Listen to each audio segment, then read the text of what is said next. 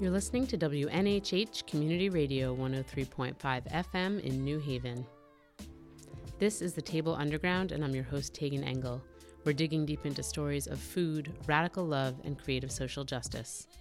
My show today is The State of Hunger in New Haven, Connecticut, and my guests are Kimberly Hart, who's a member of the New Haven Food Policy Council and Mothers for Justice. Welcome, Kim. Thank you. And Alicia Santilli, who's the Director of CARE, the Community Alliance for Research and Engagement. Hi, Alicia. Hi, Tegan. And we also have Billy Bromage with us. He has a master's degree in social work and is a community organizer with the Program for Recovery and Community Health, as well as the Connecticut Mental Health Center.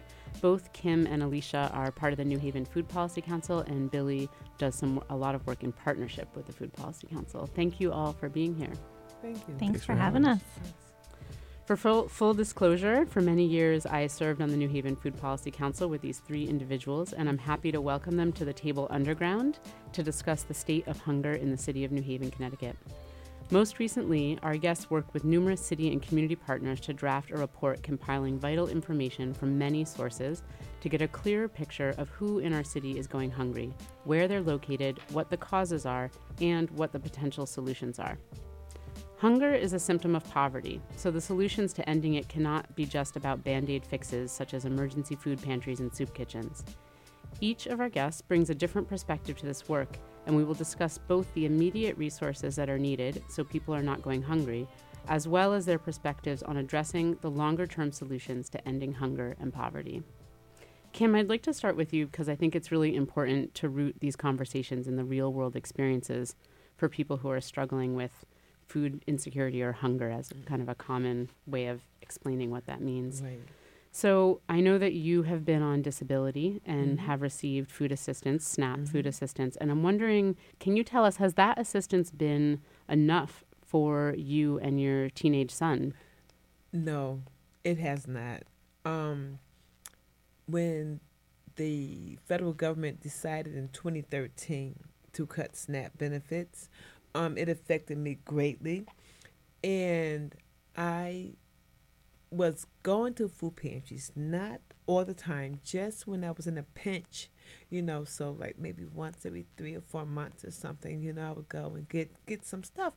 But when they cut my SNAP benefits in 2013, I found that I had to go to the food pantries more often, and it became a headache, because I had to get there early in order to get the good stuff. And what I mean by the good stuff is, like, if they're giving out whole chickens, if they only have, say, 35, 40 whole chickens, well, I want to be in that group to get the whole chickens, or the fresh eggs, or the milk, whatever, and stuff. So it was quite a learning experience because I had to learn the ropes. So how early did you have to get there? Say the pantry was opening at noon. Well, at least 3 hours. At least 3 hours to be, and then I'm not even number one. I'm like, oh my God, oh my goodness, so that was. It was very time consuming. Yeah. And were you taking public transportation to get there? I was. And I was walking to the ones that I was able to walk to, but I have taken public transportation, yeah. And but I get it, because if you want to get, because at the end, if they open at 1, you get there at 12:30, you are at the end of the line. And how long is that line? That line is wrapped around the corner. I mean, it is crazy, And the thing of it is that I would stand out there, winter, spring, summer, and fall. Through the rain, through the blazing sun, through the freezing cold. But I did that to keep from being hungry, and stuff. So, but now I sort of like got it mapped out now, and stuff. So like I know where to go, the times that I really have to be there, I know who's giving out what, Mm-hmm. and because I have to hit multiple pantries, I find that they all pretty much are giving up the same thing. Mm-hmm. So if I go to a pantry, say the second Monday of the month, and they're giving out fresh eggs, well, I can pretty much guarantee that when I go the third Wednesday to a different pantry, I'm getting fresh eggs. Mm-hmm. So I sort of like have it mapped out now, and so it's not as, and I'm blessed with a car. Oh, you have a car now. I have a car now. That's and transformational. Oh my God, it is such a lifesaver. I mean, freedom. That's the when I first started driving, it's the first word that came to my mind. This is so much freedom, and yeah. So and I'm grateful for that because when I say I was blessed with it, I truly was blessed with it. Mm. That's amazing. Mm-hmm. I'm happy for you that you Yes. have that. How many years did it take you to figure out this pantry system? Well, I've been going on a regular basis since 2013. Mm-hmm. The last year is when I finally got it down pat. Yeah, because some of them are once a month, some of them are once a week, and they're in all different neighborhoods Absolutely. at all Yes. different times. Yes, they are. And like, for instance, Varick, they're open Which is at the Varick AME Church. right Mhm. on Dixon and Charles. Mhm. Yes, and I can walk to that one. Mhm. And they're open every fourth Tuesday of the month. Well, some months have 5 Tuesdays. And I'm thinking, okay, well, I'm getting ready to go. I grab my cart or whatever to walk around the Varick, and there's no one there. So that's when I check my phone, and I says, oh, it was last week, Mm. and stuff. So I mean, it takes some finagling. It takes some discipline, Yeah. and you just have to be focused to know. My son, who is now 15, back in 2013, I can take him to a soup kitchen, and he would come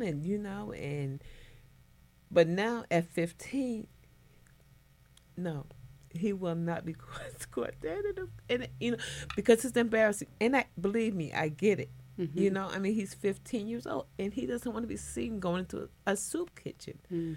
So what I do is I would go to the soup kitchens during the day, and I often frequent the community soup kitchen on Broadway. And so this way, I'm full, and I can get some bread and stuff, after I eat or whatever. And then I can go home and I can prepare him a meal. Know that he is full, Mhm. from the meal that I prepare from the pantry. And then if there's something left, then I will eat, But this isn't all day, every day. It's just toward the end of the month when my SNAP benefits run out. Mm. Yeah. Yeah. So, are you getting food that's extra food from the soup kitchen, or you're saying you're using your other benefits and I'm from the using my other pantry? benefits from the pantry and stuff, because they, either you can eat in or you can take it with you, but you can't eat in and take it with you? Right? Which that'd be nice if they did. Yeah.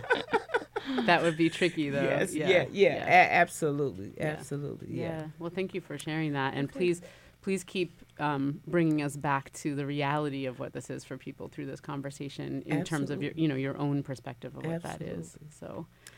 So part of the work that you all have been doing is talking to people like Kim and people who are hungry in New Haven, but maybe have very different circumstances than Kim, and trying to gather this information. And Alicia, you led this current effort to put together this report called The State of Hunger in New Haven, Connecticut, with many community partners. And I'm wondering if you can tell us kind of why now, and what is this report showing us that we didn't know before?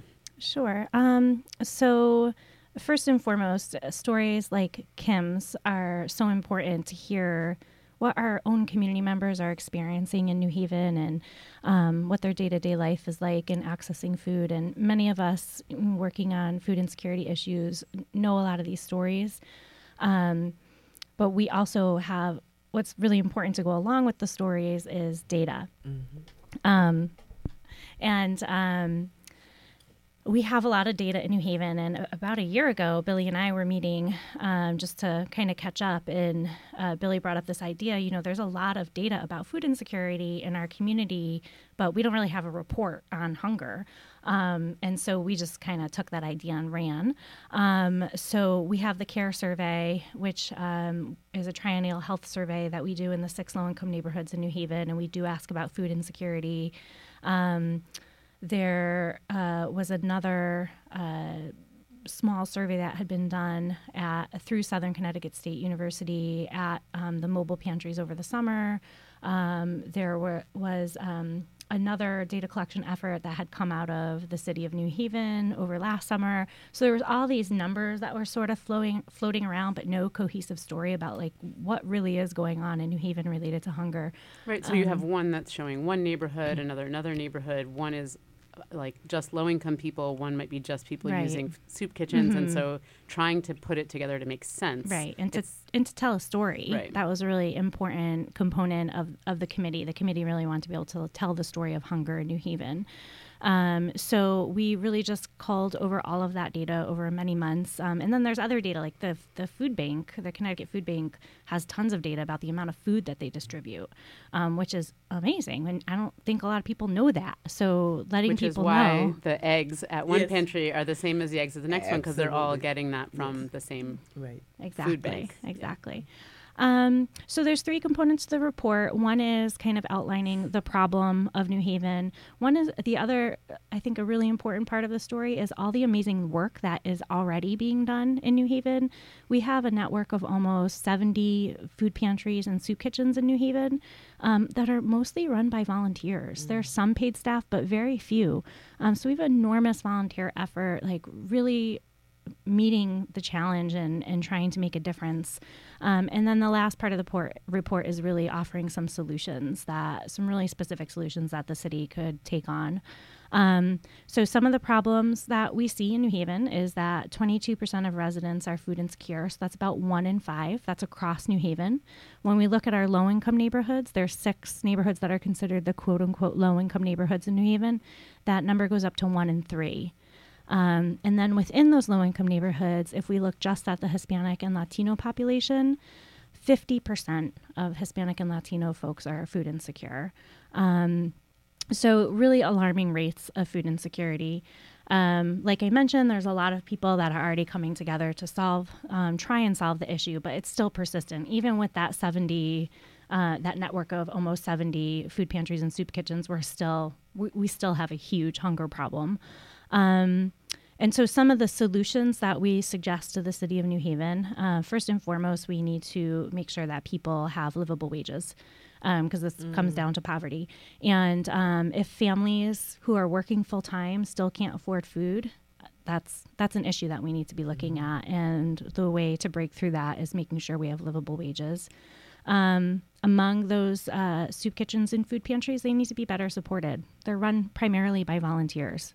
I think we could be doing a little bit more to better support them and better network them so that, Kim's story of, it taking months, years to figure out which soup kitchen to go to when, or which food pantry to go to when and how, and that you have to get in line 3 hours in advance, like that kind of information should be made accessible to people who are struggling. And it's really just word of mouth at this point.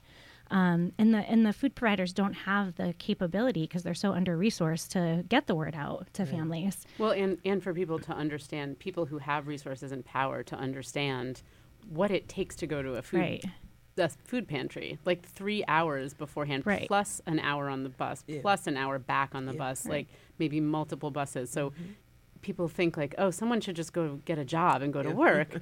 And it's interesting if you need to spend like 6 hours of your day going to one food pantry. I thought it was really interesting in this report, the numbers for people who are underemployed were actually higher the hunger numbers, food insecurity numbers for people who are underemployed were higher than the number for people who are unemployed. And the first thing that it made me think of was, if you're unemployed, you have more time to be able to go for 6 hours to the food pantry. But if you do have a part-time job or a job that just doesn't pay you enough, you don't have all those hours to travel to all of the pantries. So you have here 53.9% of people who are underemployed were food insecure, compared to 41% for people who are unemployed. That's like a 12% difference. So it's extreme. Yeah. So that issue of time is a, imagine if you're working 2 jobs and you can't afford food. How do you possibly make the time to get to a food pantry? I imagine it's impossible. Yeah. Billy, do you want to share a little bit of your perspective working in the community on these issues? Sure. So I think piggybacking on what Alicia was just saying, and Kim and I are part of a group called the Food Access Working Group, which is part of the New Haven Food Policy Council.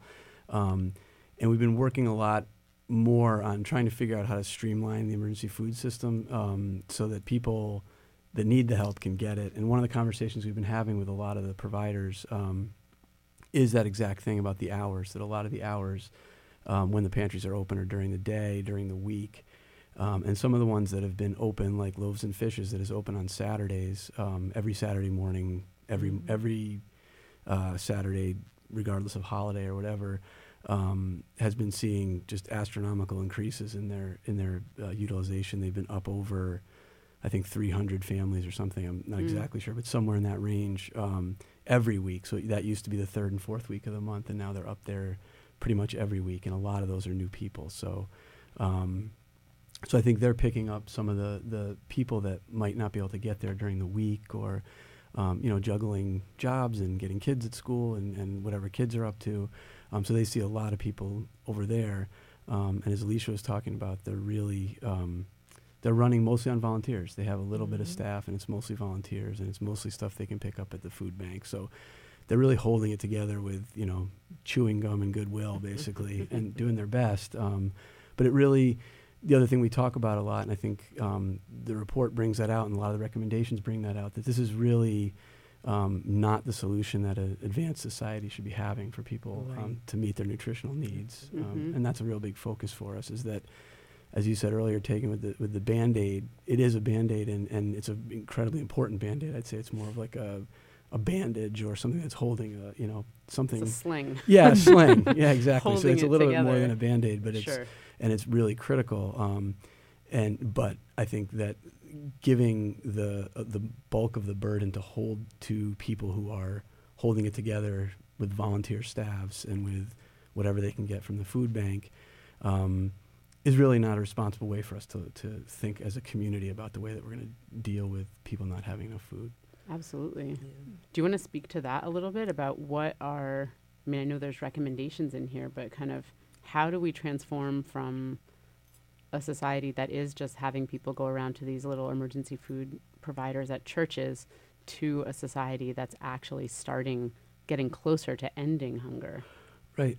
So with the Food Access Working Group, we're working a lot on a few priority areas. Some of them are, like we said, streamlining the emergency food so that people have information, they know where it is, that people, that providers can even share resources with each other, so that people, when they show up at the door, are getting everything that they need. Working with the Connecticut Food Bank to have mobile pantries in places where there might not be enough soup kitchens, so to fill in some food pantries, so to fill in gaps and things like that. So there's that sort of immediate need kind of stuff. Which is, that's actually a really important thing. It's still, a smaller fix, but there was no coordination of this. It was like any church or community group that wanted to start a pantry was doing it. They might not know, everybody's having pantries on the 4th Wednesday of the month, but nobody's doing it on the 2nd and 3rd Wednesday. So you guys are helping these providers talk to each other, right, and coordinate better. That's right. And get the information And out. people are even doing research on where they are, and the food bank's doing a little bit more of that, exactly, so that there's a little bit more coverage throughout the week and that kind of thing. And then we've started to focus, I think, a little bit more on sort of the mid-level advocacy level of things, like working on school food, for example, really trying to make sure that the schools where a lot of kids are going, and it's a place they go anyway. They're there. There are federal programs where schools can be fully reimbursed for the meals the kids eat there. That those kind of things are maximized. So the city, the New Haven Public Schools hasn't really maximized those programs, and so we've been doing a lot of advocacy, working with them, and also, pressuring them a little bit from the outside, hopefully to move that along and focus a little bit more on that.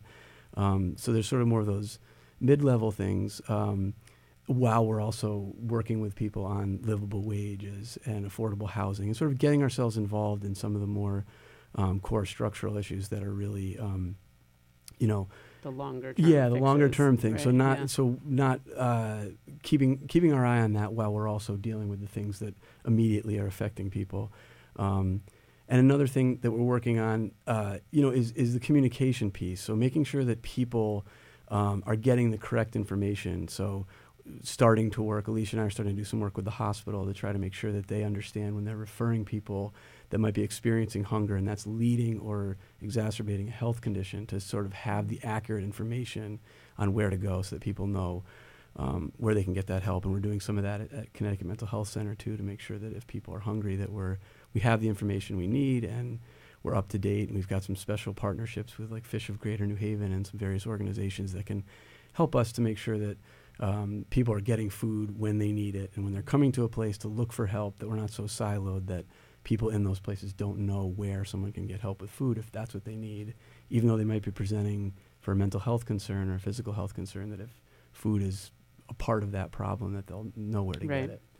Can you give us just a little overview of, for school food, kind of the program we have now, because we have universal free breakfast and lunch right Yes. now, and just for people who don't understand what that program is and how it's funded and how it works, give people an idea of that. Right. So, without getting into too much specifics, that the schools, any kid that wants breakfast or lunch at the school that comes in can just grab the breakfast on their way to the classroom, the way most schools do.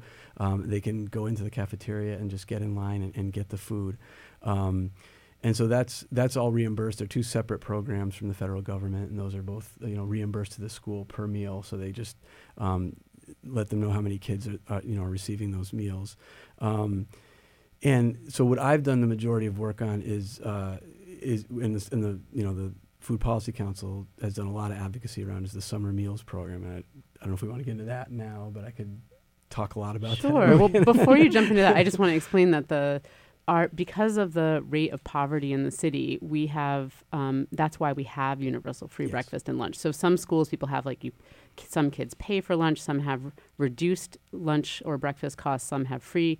And so if a city has, I think, over 75 or 80% of students qualify or, meet a certain percentage of above the poverty level, then the city qualifies for just offering universal free breakfast and lunch to all the students, regardless of their family's income levels. And I guess in this report you show, Alicia, what are the numbers that it went up in New Haven? So I was just going to highlight that childhood hunger is a huge issue in New Haven, and for school meal eligibility, this past academic year, 2016 to 17, 93.7% of children were eligible for free meals, and this was an increase from 2014 to 15, where it was 83.8%. So we saw about a 10-point increase, which is huge. Yeah. Do you have a sense of why that is? I don't. I don't know if Billy has something more to say about that.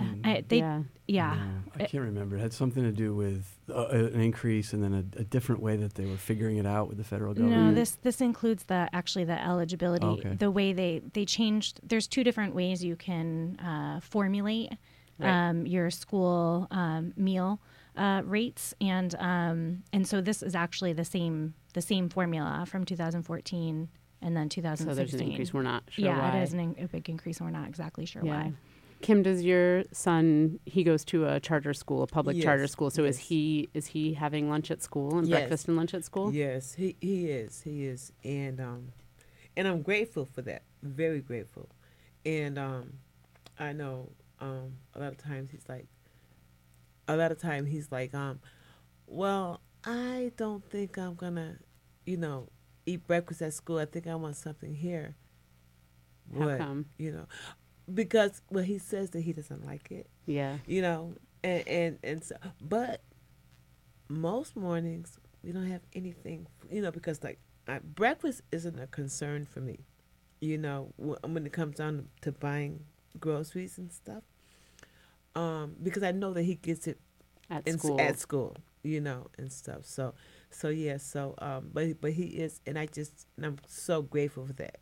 Do you check with him if he's actually eating it at school? Yeah, I do. You know, and he is, and which in the beginning he wasn't in elementary and middle school, but now he's in high school. He is, and I think that's because he just stays hungry because he's 15. He's growing and big. Yeah, but you know, he is now eating salads, and when before he would take it off of the lettuce and tomato on a sandwich. He would take it off. He says, "Mine has salad on it. I don't want it."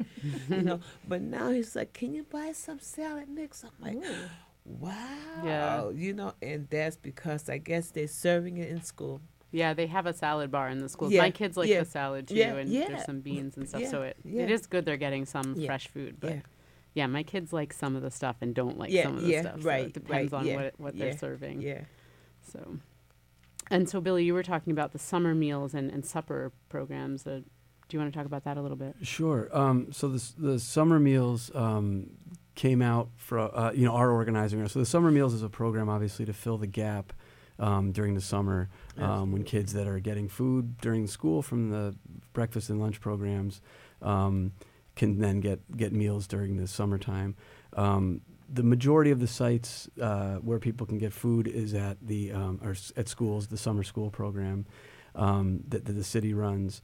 And I should mention that the summer meals is open to anyone that's 18 and under. There's no checking your identification or anything like that. So if a student or if a young person just walks up and says, "I'd like a meal," you can get that meal. We have other sites around the city where there's parks, where they have camps, all kinds of different things. Parks and Rec, all the Parks and Rec has it available for the kids that are there in their camps. But what we were finding when we started organizing with the school through the Food Policy Council was the communication just wasn't great, and they maybe weren't at the right sites. One of another activist that was working with Kim in the Witnesses to Hunger program, Miss Pat, was at one of our meetings, and she lives in Q Terrace, and she said, the thing about it in Q Terrace is when the supper truck comes, it comes right before all the kids come home from camp, and then it leaves, and they all come home from camp looking for something to eat, and it's so right. So the timing was off. The timing was off, communicating, and so it was just enough for us in that meeting to say, wait a second, this is something we can at least go have a meeting with the public schools and talk about. This is a gap right here. And as we got more into that, it was clear that there were a lot of communication gaps, and that citing wasn't done, especially for the mobile suppers and things where they bring out the buses and the trucks. It just wasn't in places where people were naturally going to in the evenings to go to the park or whatever. So we did a lot of work helping with that. And through that, the city was able to apply for a grant and got an extra 2 school buses. So they expanded out the supper program. And then the following year, the school invested some money and rented a couple more school buses. So they really expanded the supper program. So I should say that you can get breakfast, lunch, or supper through the summer meals program. And it runs, from about a week after school's over until about a week before school starts again. So it covers the summer pretty well.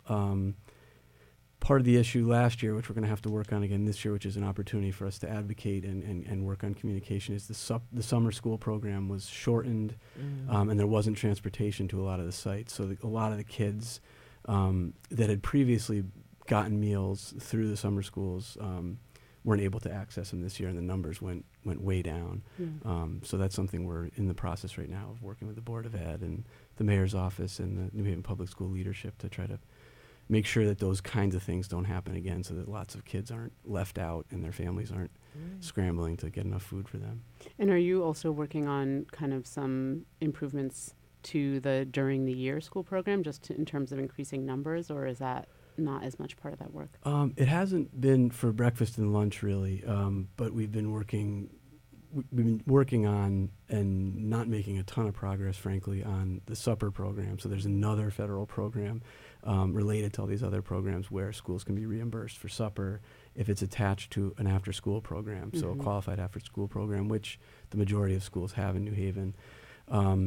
So what we've been advocating for is for the leadership at New Haven Public Schools to work with principals to encourage them to think about food insecurity and having their students go home at night if they want to with a full stomach or close to it. I guess maybe for the teenagers for their first of their two suppers. Can be but the idea that help can be there, and that when the federal government is able to reimburse fully for that's something that the schools are taking on and are being a partner in it, because it's very part of their system, and we're trying to frame it as a little bit more of a responsibility that they can take on, a responsibility to the whole child. Yeah, because I know that if it was offered to Arthur, if it was offered to a supper program, because he is involved in 3 different sports, so he doesn't get home sometimes it's 7:30, and instead of them giving him graham crackers in a 4-ounce juice. Yeah. It'd be nice if they, and if they would offer him, something a little more sustainable. Yeah. I mean, and I'm sure that I'm not the only one who would agree with that. Yeah, and the kids are hungry after school. They may have eaten at 11:30 or 12. Absolutely. Yeah. Well, I mean, one thing we have to keep our eyes open about is that this program is funded through the Farm Bill, which is the largest piece of legislation in this country in terms of the amount of money that is attached to it. And it comes up for renewal every 5 years, and it's coming up this coming year. And as with most of the things that the Republicans are doing, they're trying to slash these programs. So SNAP, food assistance, WIC, the school food program.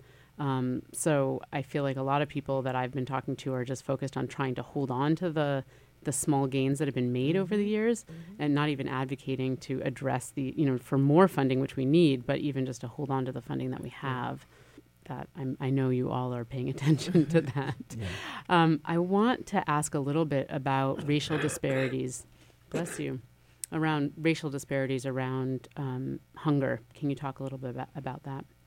Yeah, so as I mentioned earlier, in our 6 low-income neighborhoods, there's a lot of disparity.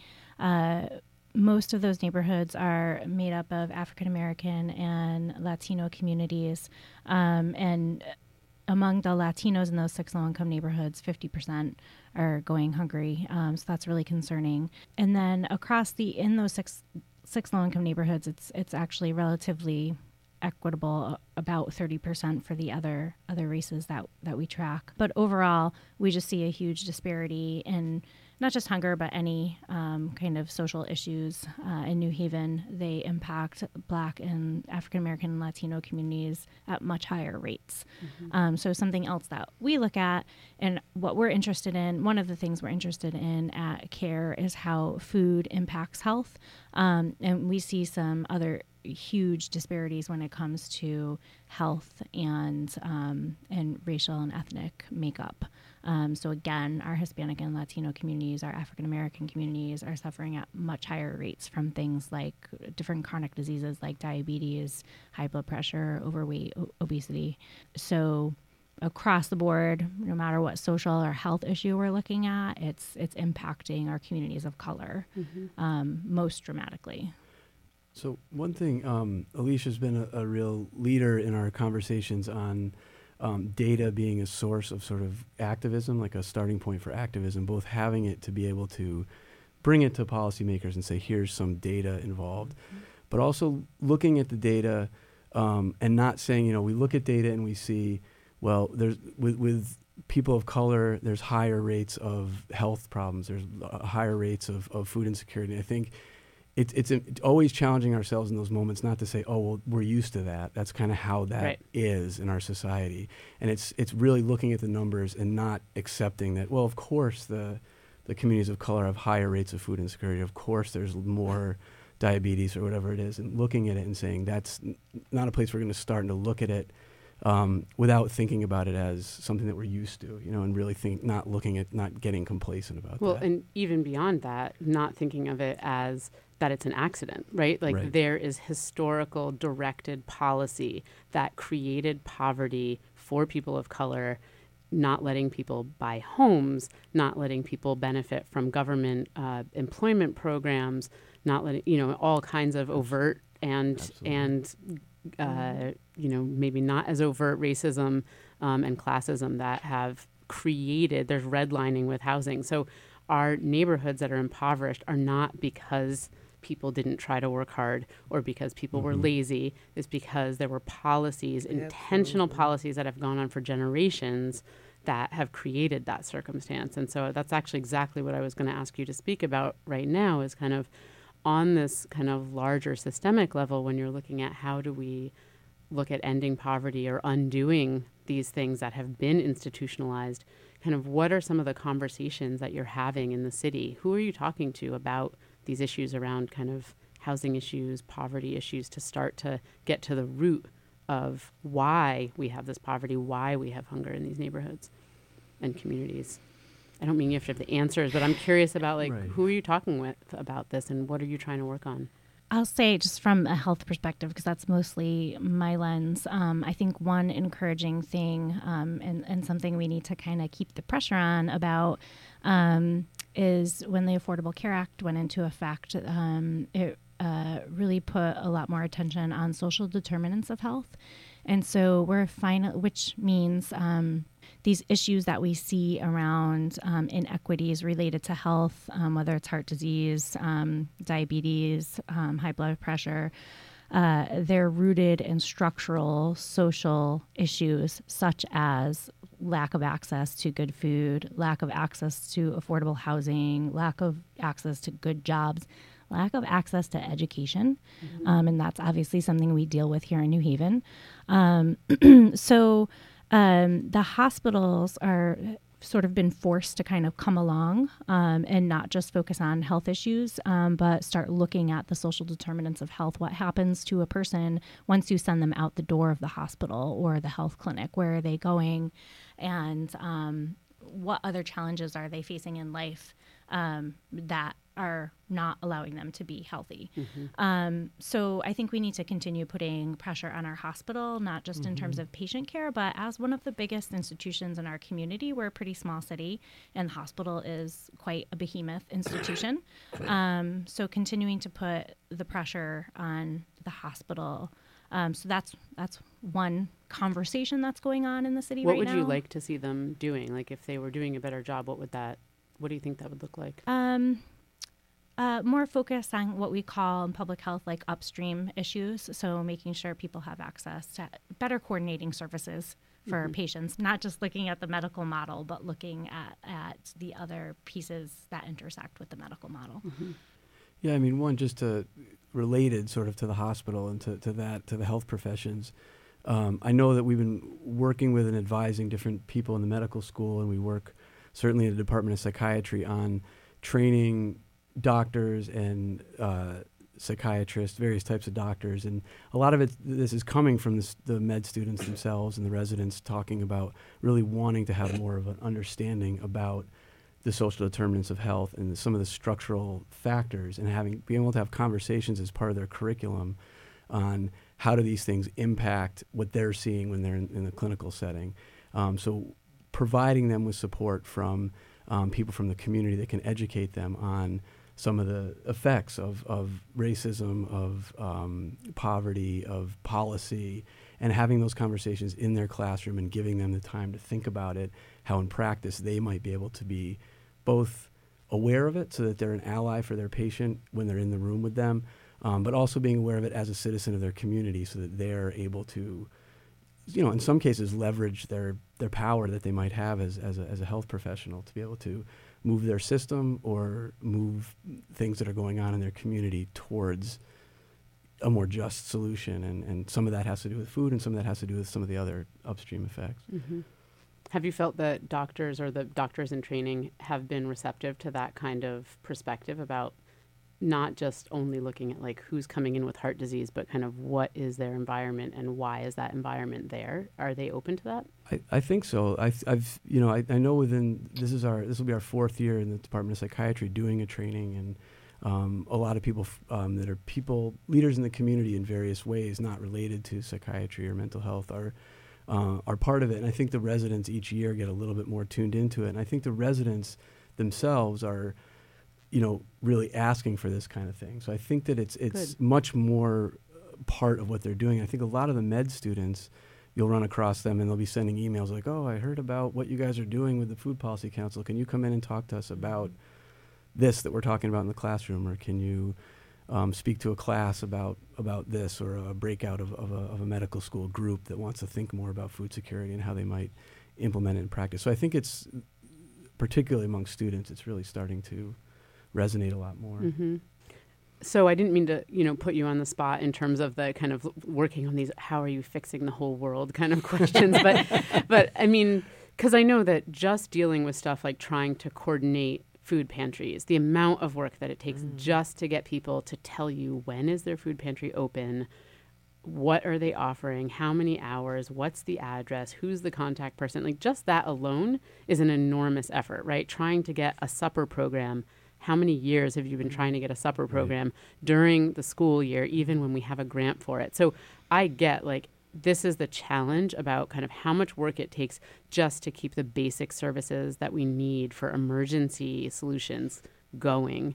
And I'm just sort of curious, as I've sort of stepped out of this kind of political organizing part of it over the past year to start this show, I'm kind of curious if you have been able to be involved in any other conversations, which are always hard, those getting people out of kind of the day-to-day kind of crisis management things that they're doing to think about these broader issues. And I know there's a desire across departments to do that. Yeah. Have there been any conversations, or what would you, if there haven't, kind of what would you like to see as a next step in terms of addressing those things? I guess I would say at the Food Policy Council, we've had much more intentional discussion around livable wages, and I think Kim has been a big voice in that. I don't know that we've gone much beyond that, but even having the internal dialogue is important. Mm-hmm.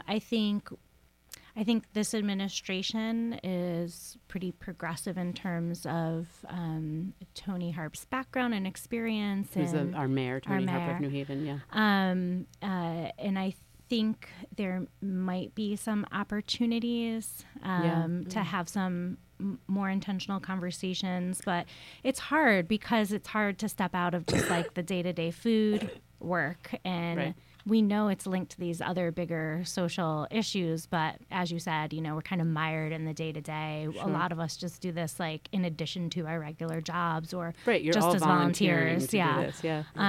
So Kim, anyway. Kim, what did some of those conversations look like? And I am apart from being a part of the Food Policy Council and the Food Access Working Group, I am also a member of Witnesses to Hunger, which is out of Drexel University in Philadelphia. And we are trying to reignite our New Haven chapter. And what is Witnesses to Hunger? Well, Witnesses to Hunger, it is a grassroots group of people who tell their stories through photos, and it started off in 2008, and the pilot was, the food insecurity aspect. Mm-hmm. But now that we are witnesses to hunger, we are hungry for a livable wage job. Mm. We are hungry for affordable housing. We are hungry for racial equity. Mm-hmm. We are hungry for a bite at the apple. And so I am coordinating with Drexel right now to reignite the New Haven chapter. So and we just want people who who are who are sick and tired of being sick and tired, if I can use that phrase. You can. You know, and just want to be a part of the solution, you know, and who have a voice, and, you know, just want to say, you know what, enough is enough, and we can't take it anymore, because as we know, there is strength in numbers. Right. So what are you wanting people to do when you say activating the chapter? What do you want them to do? I want people to come to our recruitment meeting Mm-hmm. and to learn, you know, about what we're doing. And the main thing, every group that I'm involved in, including Mothers for Justice, Witnesses to Hunger, New Haven Food Policy Council, we like to change things legislatively, Mm-hmm. because we know that is the only way that change is going to happen. And I heard this when I was in Middletown, that in order to affect change, we have to affect policy, Mm-hmm. you know, and I get that now. You know, sitting around in the park or at your kitchen table with your girlfriend and just talking, you know, about, oh, this is wrong and that is wrong, that's not going to change anything. Mm-hmm. You know, we have to get up. We have to talk to our legislators, who, by the way, work for us. Mm-hmm. And once we realize that they are working for us and that we have the power to keep them employed, or Mhm. we can fire them. Once we really realize that power that we have, then that's when change is going to happen. Yeah. I got to see your Witnesses for Hunger exhibit a number of years ago Yeah. here, and I think Oh. you're underselling the power of it a little, because, you know, part of politics is telling the story of Right. what you're trying to Right. pass with a bill, Right. with legislation, right? Absolutely. And so when people were trying to undermine government assistance, they told the story of ungrateful welfare moms who were just mooching off the system and all this thing. When in reality, like, that wasn't true, Right. right? Like, they Yeah. were making, first of all, most of the people who are on welfare, government assistance, are white, not people of color, right? And that so they sort of used racism to kind of paint this story of poor black moms kind of in the cities, just kind of taking off the government without going to work, right? And so that's a story that Yeah. was told, Absolutely. which then affected legislation and affected the money that went into people's pockets and the government assistance, the social kind of safety net of our country.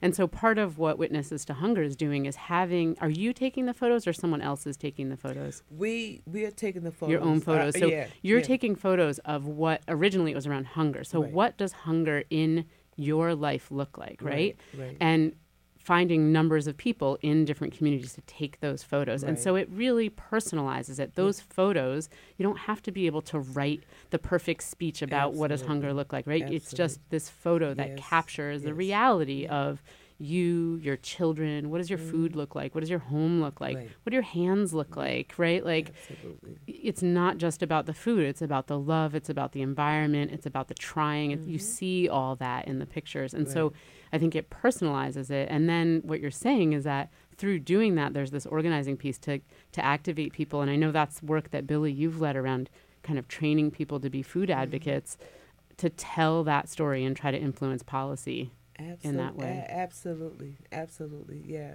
It is by no coincidence that I am an advocate, you know, because my mom was an advocate, and I grew up watching her advocate for me and my sister, you know, and I am doing this because of my children, Mm-hmm. you know, and I have a 35-year-old son who's in Oklahoma City, and I have 2 beautiful grandchildren. So I'm doing it for them, you know. I mean, because a change has got to come. There has to be a change. Mm-hmm. And as I often say, and I wish I can claim this quote, but if not me, then who? Yep. And if not now, then Then when? when? Mm-hmm. And if we can all just grasp that and let that be our mantra, and let us wake up every morning with that on our minds, we can oh boy, we can turn this city upside down. I see Billy smiling. As an organizer, he's like, yes. I want to just ask you, Kim, so like you have been an activist for a long time. Do you feel that your activism and visibility in your community has inspired other people to get involved? Absolutely. Absolutely, yeah. Especially, I was on News Channel 8, Alicia and I, a couple of weeks ago, and people are coming up to me that say, I seen you on TV, or what can I do, and and that empowers me, and that makes me want to go on even more, Mm-hmm. And do you feel like you have ways to loop people in so that they can do something? Absolutely, yeah. If not for nothing, we can all sit down and just write letters to our legislatures in Hartford, or we can call our legislature. Yeah, but absolutely. we just have to get it done. Yeah. So I just want to ask you one final question before we finish, which is that there's a number of people who weren't able to be captured so much through this study, especially people who are immigrants. And I'm wondering if you can just speak to that before we finish up. Yeah, so as we were looking at our data and this issue of 50% of Latino Hispanic communities in our low-income neighborhoods being food insecure, we started thinking about why is that number so high? What's going on? And we don't have data to support what we think it is, which is why research is so important. But we have a lot of anecdotal information about why it might be so dramatic. And one issue is that some people, maybe they're undocumented. They might not feel comfortable seeking out services like going to a food pantry or soup kitchen, even though there's no reason for the most part that they can't. They're not eligible for a lot of services. The government aid. But it raised the question for us. There's probably a lot of undocumented citizens that didn't answer our survey. So maybe it's even higher among undocumented residents, and that's something that we as a community should look at a little bit more closely. Another thing that's come up recently is the migration of Puerto Rican folks into our community. Right, from the hurricane. One of the things that James Kramer at Loaves and Fishes highlighted is that he's seeing a big influx over there. So there are certain segments of the population that I don't think are accurate, can't ever be fully captured with just numbers. And so that's why stories from people like him and others in our community are so important. Yeah, thank you. Billy, is there any last thing you'd like to leave us with? No, I just to, I guess, add or to talk about is I think the importance of community organizing, and we're all four of us in this room really are community organizers, and do a lot of community organizing. And I think it's important, I think we've done a lot of work, particularly with the New Haven Food Policy Council, on bringing all the people and all the voices in that we can. And I think Kim's done an enormous amount of work, as she's, just described about bringing people in through the Witnesses to Hunger program. And I think through a lot of the organizing work we do on food and across issues, bringing people from the Latino and Hispanic community in that maybe haven't been part of the conversation, so that we're sure that we're representing that community, or that community feels part of our coalition. So I should say that more, that we're a group of people that are bringing in people across the coalition, that there's no real, hierarchical structure in that way. It's really an organizing effort, that the more people we can bring in and have their voices be heard, so that we can get together to figure out how to crack the nut of food insecurity in the city. That's the way that we've done it. And so I think we're going to continue to do that work, to reach out through all the different networks we have to try to make sure that as many voices are in the room, and that our sort of agenda is shaped by what's really happening on the ground versus a sort of preconceived notion of how we're going to get to this. Mm-hmm.